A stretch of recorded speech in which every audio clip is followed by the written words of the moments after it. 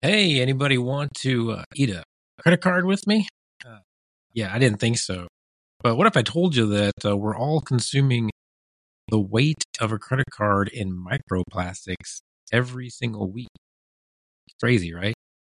Just something that happened to come up in a great conversation I had recently with a friend of mine, Dylan Drudul from Profile Products. It was great getting a chance to catch up with Dylan, and I hope you enjoyed the pod. But first, let me give a big shout out to our sponsor, Digital Stormwater. They do digital marketing for stormwater people by stormwater people. And if you would like to learn more, you can visit them at digitalstormwater.com, and they can help you increase your online visibility and footprint, because best known beats best every single day. All right, enjoy the pod. Somebody cue that intro music.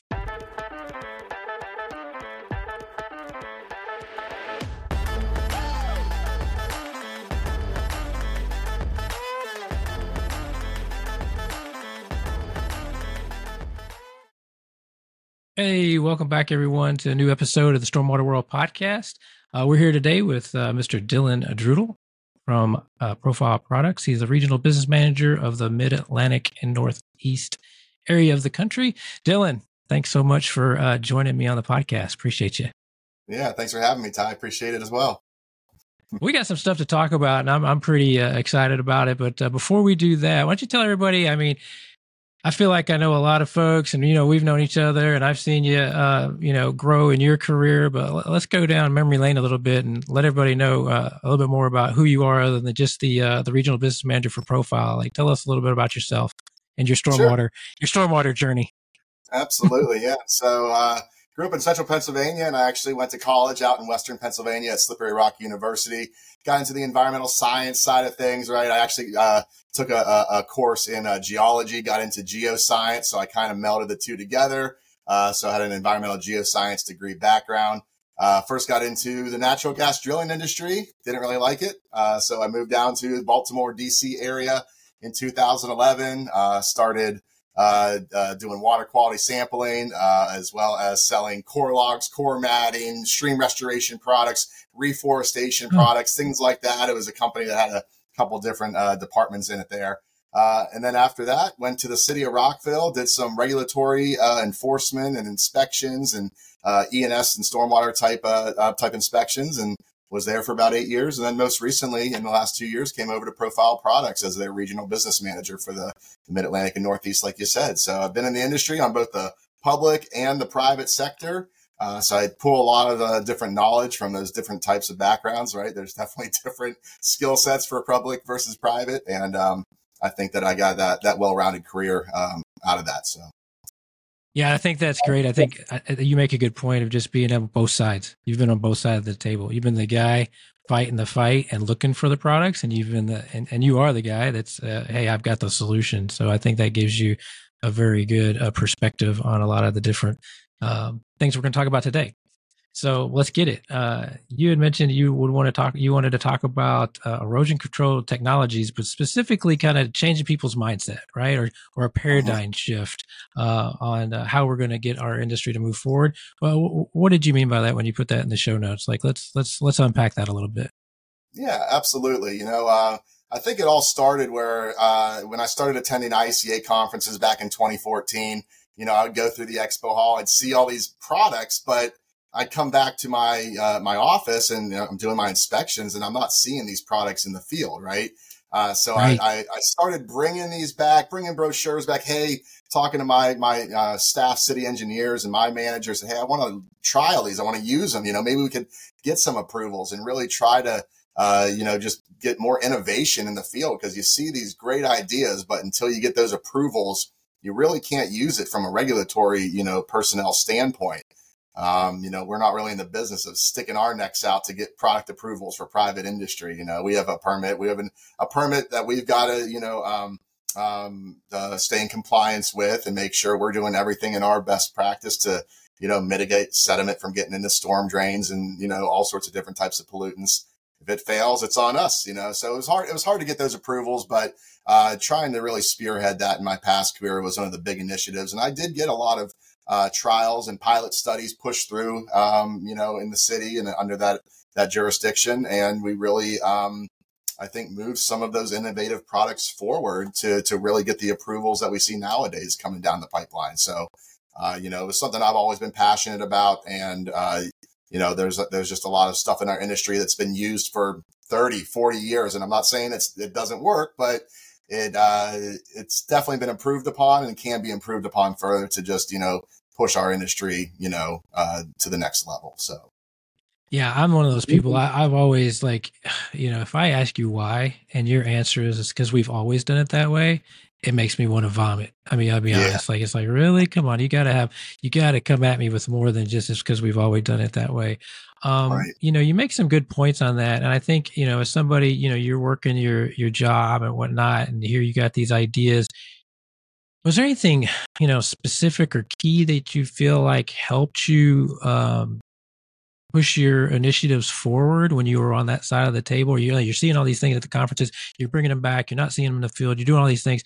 What was like the tipping point for you? Was it, to help out maybe some of our manufacturers that listen, or the people that are developing products, or that person that was like yourself that is scared, I hate to say the word scared, but it can be scary, because like you said, if you try to do it a different way and it doesn't work, well, now you've got egg on your face.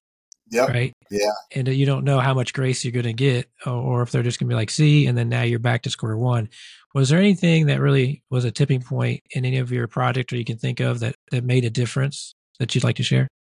Yeah, absolutely. I mean, I think just the failures of our standard practices is what all I really need to know. Look at what we're doing. Here's the status quo, right? Oh, man. And we're still having, right? It's not a all end all. And hey, check this out. Man, No, Dylan, the way I got to really? it, That is not what I thought you were gonna say. You're like, oh well, this company did this testing, or we saw this opportunity here, and you're like, you just said that, like, well, we can't do any worse. Like, this is not working. This right here is not working. So why not try this, because we can't do any worse? That was your pitch. All right, man. But those products have limitations, right? Right. Things increase precipitation events. Take inlet protection, for example. Okay. The filter fabric with the frame and the stone. Those typical, like, build it yourself inlet protection, non-proprietary, nothing like that. You get a big rain event. That's not, you're still dumping all that water right through that inlet, right in that overflow past that inlet protection. Other ones have higher flow through rates with more sediment retention and reduction, and you're able to mitigate both of those issues, right? So it's not that they don't work. They have limitations which have been approved upon in the last, 20 years, 15 years, 10 years, and we're able to still capture that sediment or those pollutants and still discharge the water cleaner, and we've improved upon that same practice, right? So it was that, taking that back to people that I worked with and said, look, I'm having this issue in the field, this product, it works great, during X, circumstances. But if this happens, increased precipitation or whatever other variable, then we are having this issue, and there's products out there that are able to handle this. And so that really was the way I started changing minds. I said, all right, well, why don't we try, one of these, these proprietary products on this inlet? And we tried it, and they're like, I would document it. I would do a case study. I would, not only would the manufacturer, the sales rep get that information, mine would get that, and we'd work together, right? I always felt like there was this animosity between the regulatory community and the proprietary, like, development products type community, right? These guys didn't trust these guys. They're too salesy, and vice versa. And I said, why can't we all just work together to better this industry and to move it forward? And not see it as so combative, and we're fighting against these approvals. So and I really brought a lot of that to when I was on the international board and talking about how we can create committees of regulatory as well as these proprietary sales types companies to work together, maybe get some kind of thing going. And that was a big initiative of mine as well. So.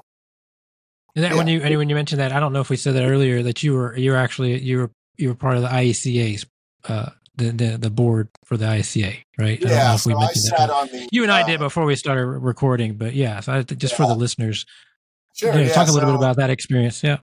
Yeah, absolutely. I've been heavily involved in ICA, great association. I've made so many contacts, colleagues, as well as lifelong friends of this association. But I first got on the board of directors for the Mid-Atlantic chapter back in 2014.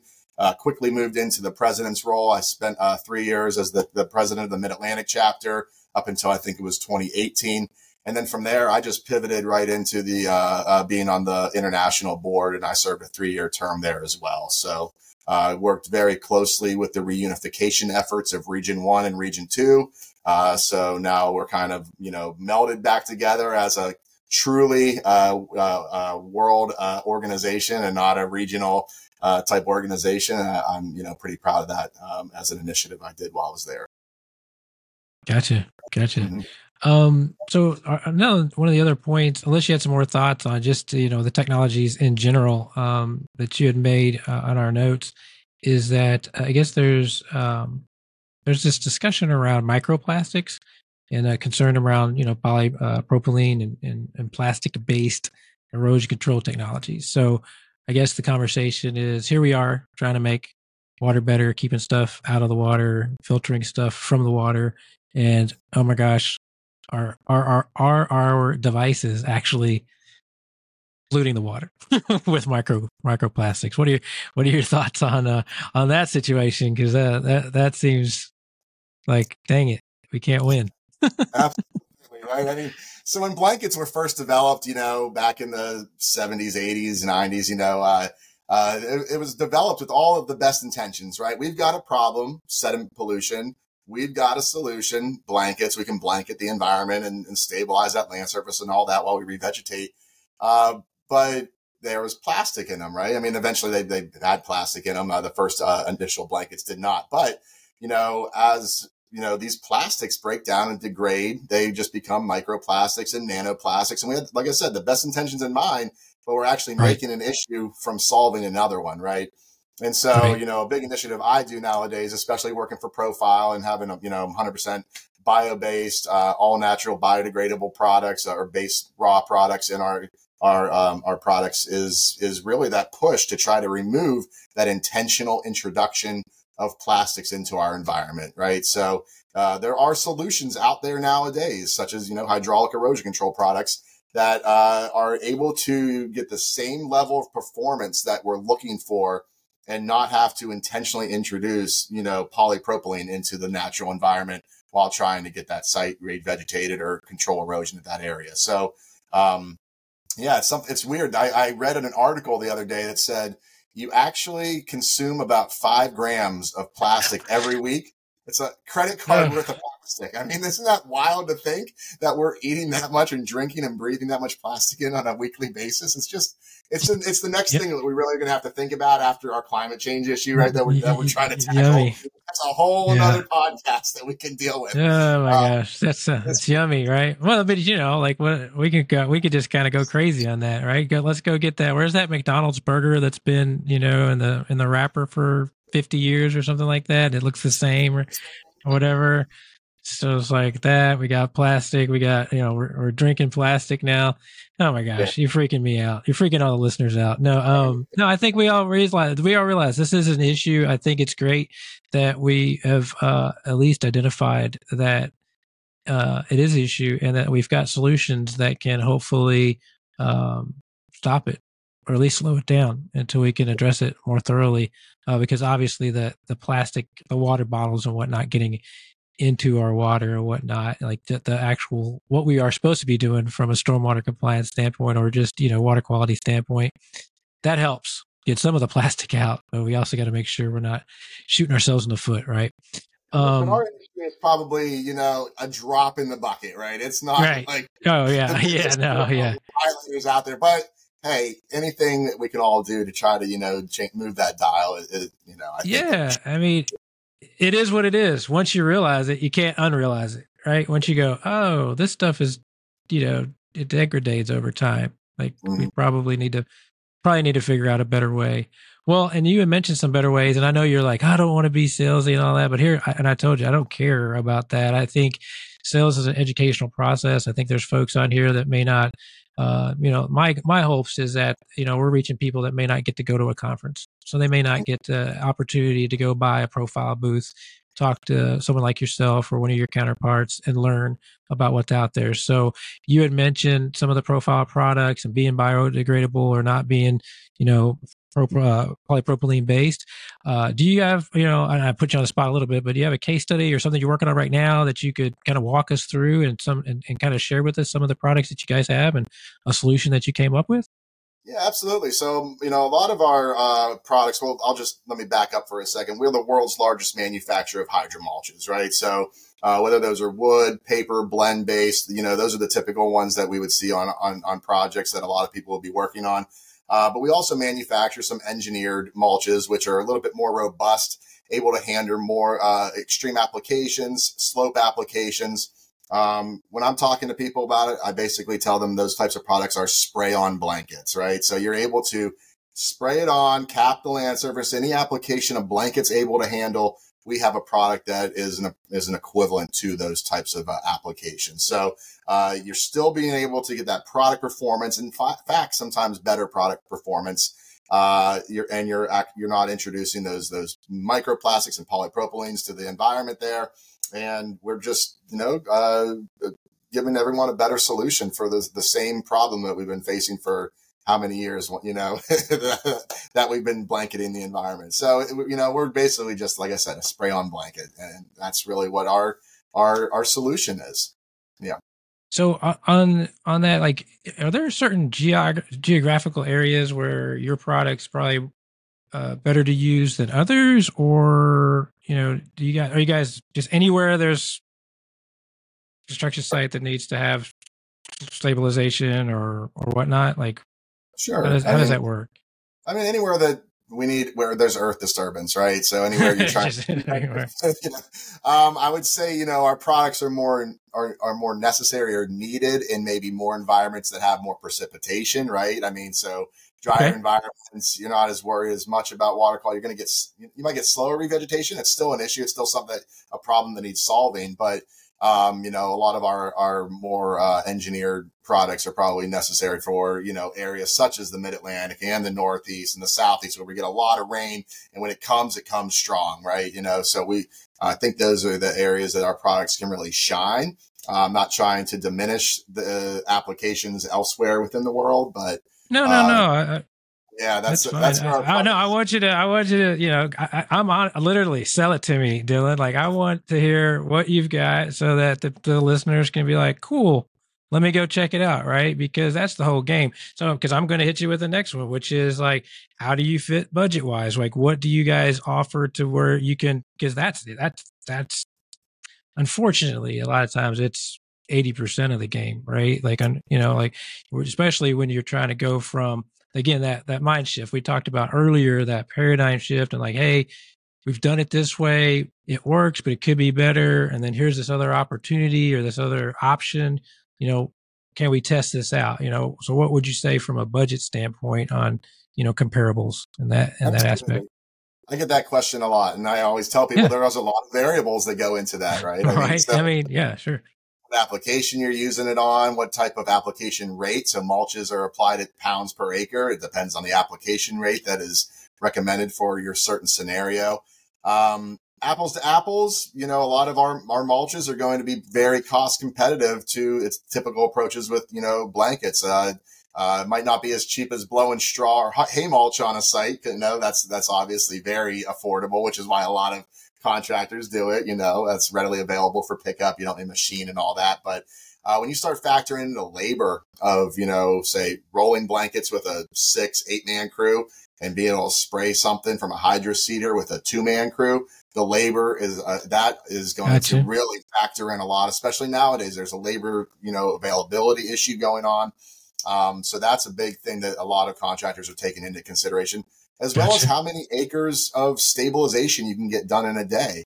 Hydraulic erosion control applications are much more efficient than rolling blankets and pinning them and broadcast seating on them and all the things that come along with it and the steps to get those installed. With a hydraulic approach, it's very quick, very efficient. Some products you get everything down in one shot, including whatever the topsoil specification calls for. We have a product that is an alternative to topsoil, so they can actually cut out spreading topsoil, seeding, putting fertilizer down, and a stabilization product. They can cut all four of those steps and put them basically translate into a one-step process. So we've got pretty cool products that can also solve that problem as well. So the efficiency standpoint also is a really big cost savings on some of these projects, which is really why our products lend themselves so well to large areas of disturbance, such as landfills, solar farms, all those types of mega projects, big warehouses, which is the new thing nowadays, right? Going up everywhere. Yeah. So our products are very efficient when it comes to those large earth disturbances. I got you. So so then would you say, so then let's kind of recap that. The larger the product, the more cost effective you become. Absolutely. Our products are built on economies of scale. Yeah. So the bigger it is, the more cost savings. Yeah. That you're going to get, Makes sense. And then, no, go ahead. I'm going to say, you have a little quarter acre, half acre, probably not going to be as cost competitive. You got to get a machine out here with a contractor. Right. It's not going to make as much sense. But once you reach an acre, maybe a little more, it's absolutely cost competitive. Yeah. And then how do you combat, or I shouldn't say combat. We had talked about that. It really shouldn't even be combative. It's like, so again, I'm asking the questions, trying to get the education over here, as I feel like everybody should, and not be concerned, right? Like, Dylan, none of us that sell stuff, I've sell stuff my whole life, and we don't have a magic wand. We're not going to you're not going to get under the ether. It's an educational process that we're just trying to take people through. So how do you discuss with somebody that's just, they're still using the straw, right? Mm-hmm. They've got a bigger project. How do you talk them off that ledge, right? And say, hey, why don't you try this? What are those other benefits versus the old way, right? The traditional way, the way we've always done it, compared to using not even just profile products, but like you said, just in general. How do you attack that? I'm a big on education, right? I do a lot of presentations and lunch and learns, and I speak at, regional conferences, international conferences like the IECA. And I just enjoy educating. So I think making people understand the benefits that they would get from, changing their mindset and changing their approach to their typical problems is what they're looking for as well, right? They don't want some salesy approach. They want to be educated and they want to make their own decision, I'll back up and just looking at blankets, for an example, right? They absolutely have their place in our industry. They're not going anywhere. And I talk sometimes down about them, but that's because, they're just my biggest competitor. But, they absolutely have their place. And there's applications where they're just better, right? I'll take, for example, like a stream restoration project, with big, thick core matting that you need to last 10 years. Our products aren't going to last 10 years, right? So, just like there's a place for them, right? But showing people just the benefits on the other side of it and what, another tool for their toolbox, I like to say, right. and showing them why that might be better suited for a typical, or an application versus another is really kind of how I change those mindsets. Yeah. And that's what I wanted. I just want everybody to see, so there is a lot, as with every project, and everybody prior knows that just listening to this podcast, that there's so many variables involved that you got to be willing to reach out. You got to be able to reach out to those resources. Dylan's a great resource. You can tell, his heart's in the right, your heart's in the right place, with the educational approach, and that you're just going to take them down the path. Like, here's what we've got. This is why we think you should use it for this project. Or you're going to be like, what, that project's, it's probably a little too small. You may not get the same, there's benefit there, but the cost may not be where you want it to be.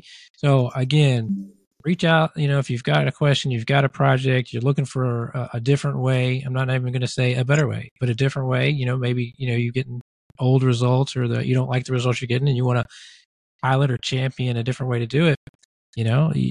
there's folks like, yourself out there. They could just reach out to you, and I'm sure you're willing to have that conversation, lunch and learns, all those things. Speaking of which, what's the best way, Dylan, for people to get hold of you if they want to get hold of you? LinkedIn, email. Shoot you an email. I'm an email guy, email or text. I'll pick up the phone, but I'm usually on the go, pretty busy. So if you drop me an email, I'll make sure to get back to you. But that's probably the best way. Oh, you heard that, everybody. He said he will respond to his emails. I don't know if anybody to date on this podcast has been willing to put their name behind that. We'll have his email in the show notes for people to reach out if you've got questions. Any other thoughts? Just like, so, in general, where you see the industry headed? You've been doing this for how many years now? How many years have you been in the industry? Going on 12 years now. Yeah. Well, we're same. So what's the next 10 years look like? You want to turn over your magic, your crystal ball? You got any thoughts on that before we go? I don't know. I'm happy where I'm at right now. We're going to see how, my profile career goes, but I'm really happy with what I'm doing now. I'm enjoying, like I said, educating people. I get to talk to a lot of different people on a weekly, daily basis sometimes, and, interact with a lot of people, which I just love talking to them. So, I don't know where it goes from here, but I'm very happy with how my career has progressed since I first got into it. Right. Yeah. Any final thoughts on, or any tips or ideas you want to share with the other stormwater nerds out there? Things that they should be looking out or doing, or any thoughts on that? Other than join the ICA. I know that's probably there. Join the ICA.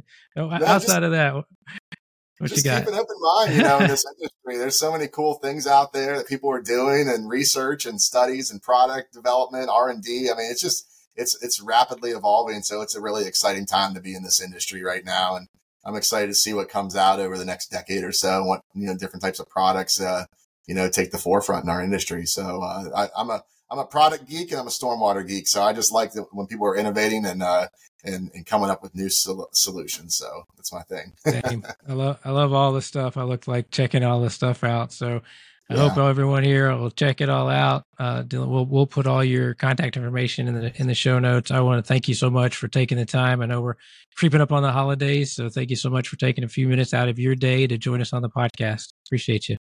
Yeah, thank you, Ty. Appreciate you.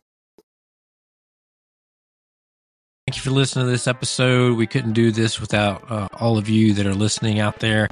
If you'd like to be on the podcast, or if you know somebody that would like to be on the podcast, please let us know so we can continue to grow this podcast and the information that we're providing out there for the folks in the stormwater industry. You can reach out to us at stormwaterworld.com. There's some forms on there, or you can reach out to me directly at ty@stormwaterworld.com. That's my email address. And we appreciate each and every one of you. And we're hoping you're having a great day in your stormwater world.